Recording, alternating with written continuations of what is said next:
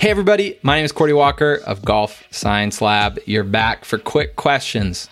This week we have Daisy May Kenny. She joined us on the podcast to talk about a study she's doing on super speed, why people are increasing speeds and hitting the ball farther. Make sure to go listen back. And after we finish our conversation on that, we did some rapid fire questions to learn a little bit more about her. All right, let's get to it. What is your best golf purchase or gear that you've been given? Could be a club, a golf bag, anything. My body track mat. There you go. Yeah, definitely. That's a good one. Your most memorable golf trip? Oh, my most memorable golf trip would have to be to Brazil. I played in the Nick Faldo series. I won the regional qualifier in the UK and was flown out to Rio for the grand finals, which was just incredible. How'd you do? I came 7th in the world and I was 15, so not too bad, but I was a little bit of a rookie. Amazing. That had to be an awesome experience. It was pretty cool. Favorite golf course?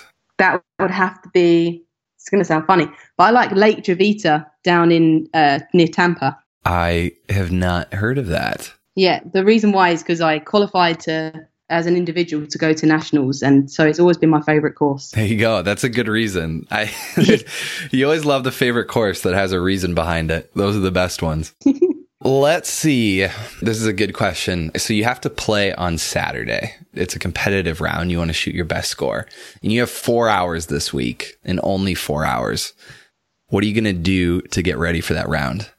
I am going to spend 2 hours pitching and working on my yardages, because that's the first thing that goes when I don't practice. So I would put buckets out there and just chip into them from loads of different yardages. I would spend an hour putting, because that's always been my weakness, and I feel like you've got to get it in the hole.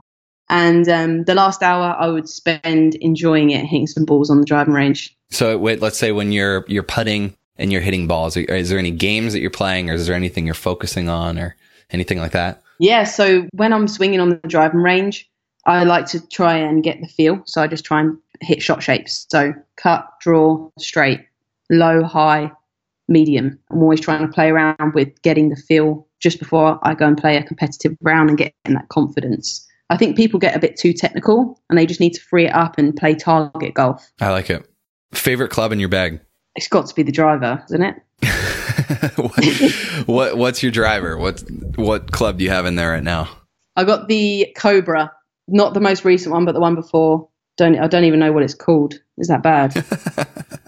Hey, it works. It's your favorite club. It's got to be good then. I'm not a club nerd, but it is great. I do like a Cobra driver. There you go. That is good. What's your warm-up routine before a round of golf? I am hilarious. I am so superstitious that I will stick to the same routine as the last round I played well. So if I went putting, chipping, then driving range, and played well, then I would continue to do that until I played badly, and then I would switch it up.